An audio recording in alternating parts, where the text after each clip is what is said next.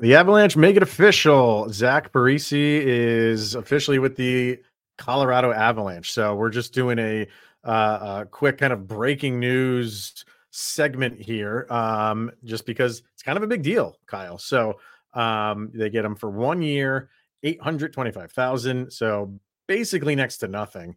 And like we said on yesterday's episode, thought this was kind of heading in this direction. If you've listened to the past couple shows, we have some concerns about it.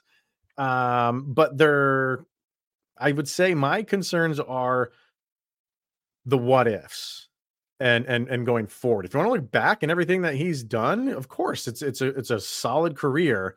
My big concern was just not having played, and you get him for really next to nothing. But I guess the question is like, is his signing and him coming in here, is it better than what they currently have in their depth? Sure, if you want to say it is from what he's done in the past, but again, like going forward is what I'm looking at, and I still think that's a big question mark. Can he help them? Sure. Could this whole thing fall flat? Yes to that too. So for me, I have to go of the wait and see approach on how this works. It could be a great signing and help in the depth, or it could be Tomas Tatar version 2.0. And I'll raise you one. If we didn't have the Ryan Johansson slow start that we did, this would be one that I would be having a parade right now in the streets for Zach Parise joining the Avalanche. Like, this is because let's erase that from the equation. If Ryan Johansson wasn't a member of the Avalanche and didn't have that slow start, and you're kind of chasing after which Ryjo are you going to get, like this, you would just couple this right into, this is another Drouin project. This is another Nichushkin project. This is a Kivi Ranta project. This, like, the Avalanche just make the has-beens and woe-begones, they make them better. So after already losing, as you mentioned, Tomas Tatar and Ryan Johansson, you don't know if that's paying off. And that's a beefier contract. Yes, Parise is just 825,000. I get that. That's great. But with everything else, up until this Washington game, we were talking about maybe another defensive piece and a backup goalie. Yes, you can. The Avalanche aren't having issues scoring right now. So does another No, left they're not wing... having. I don't mean to cut you off, but they're not having issues scoring, but they are having issues on depth. And and that's where, they're bringing him in to do that. So, and I was thinking about it this morning, like, am I being too negative on it? And I was thinking like the negatives that I have about it are things that have not happened yet for him in his career. And maybe that was just a little bit like unfair to say like, well, because he's 39, because he hasn't played, I'm waiting for, a player of where he is in his career to hit that wall. And none of that has happened. So should I take a step back and say like, okay, well, let's accept this for it being a very, minimal contract wise, and see what he can do. And I don't want to fall into the trap of, Tomas Tatar didn't work out. Ryan Johansson is what it is right now. So now we can just automatically, before Parise's played a second with them, lump him into that. You can't go make signings because of that. So is it a risk worth taking? If the Avalanche felt like there was nothing else out there that was really coming their way, then they go and do this because he's an established name, and if he's still got more to give, sure, go for it.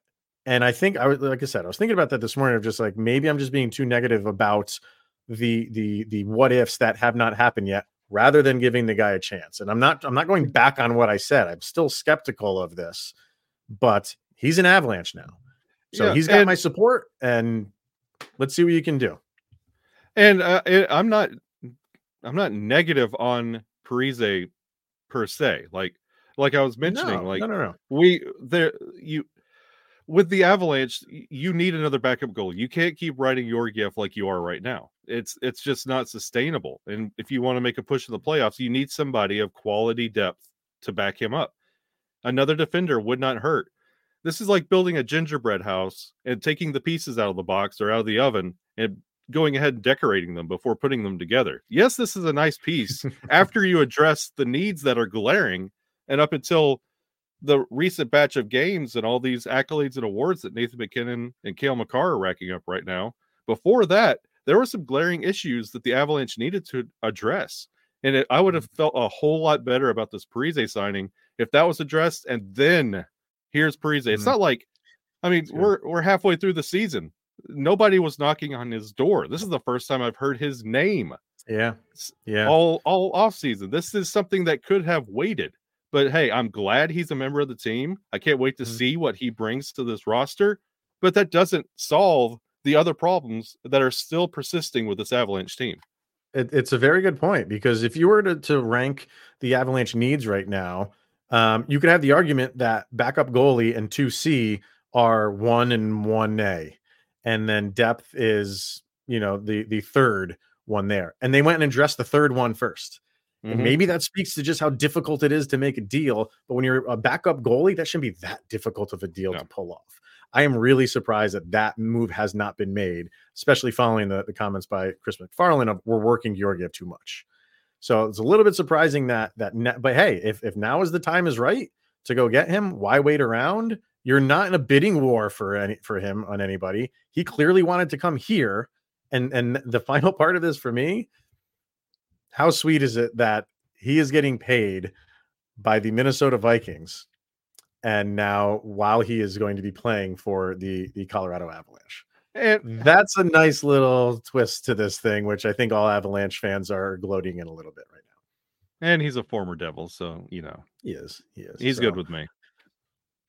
Yeah, I genuinely like the guy. So I guess for me, and hey, if I'm completely wrong on this, got no problem coming on here and saying that.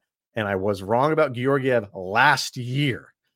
Go back to last year. I was very skeptical of that move. He proved me wrong last year, and I had no problem saying that. And maybe that's why I defend him a little bit more this year, because I saw what he did last year. Parise can come in, and he, there's a little bit of rust he's going to have to shake off, obviously. But if he can and fit in with this team, give them what they are asking for in some depth, which they definitely need, it'll look like another brilliant move at the end of the year. So we'll see where this thing goes. It's a 1-year deal, so they don't have to get out from under anything. It's just to get them through this year. Clearly, he's got pedigree. So let's hope he can still dip into that and give the Avs some much needed depth help. Yeah. So we'll see where it goes. And if the Avalanche just plan on fixing their depth problems and their goalie problems by just scoring double digits every night, so be it. It's going to be a wild ride. Buckle up, Avalanche fans. Who expected this? Yeah. So, it did happen rather quickly. So he's a member of the Avalanche now. So we'll see when he starts, and we'll rally behind him. So, all right. That's going to be it for right now. Just wanted to get on and have a special segment on this. So this is moments before the Avalanche had puck drop against the Kings. So we got a game to go watch. But we're going to talk about that and then more on this Parise signing, obviously, on Monday. So definitely tune in to that episode. Going to be a lot more to say, I am sure, especially from our subtext people. All right, so that's going to wrap it up, everybody. Thank you for tuning in to this special segment. Mr. Shaggy Von Doom over there. I'm Chris Maselli. Locked on Avalanche podcast. Enjoy the game. Enjoy the weekend. We'll see you guys Monday. Go, Abs, go.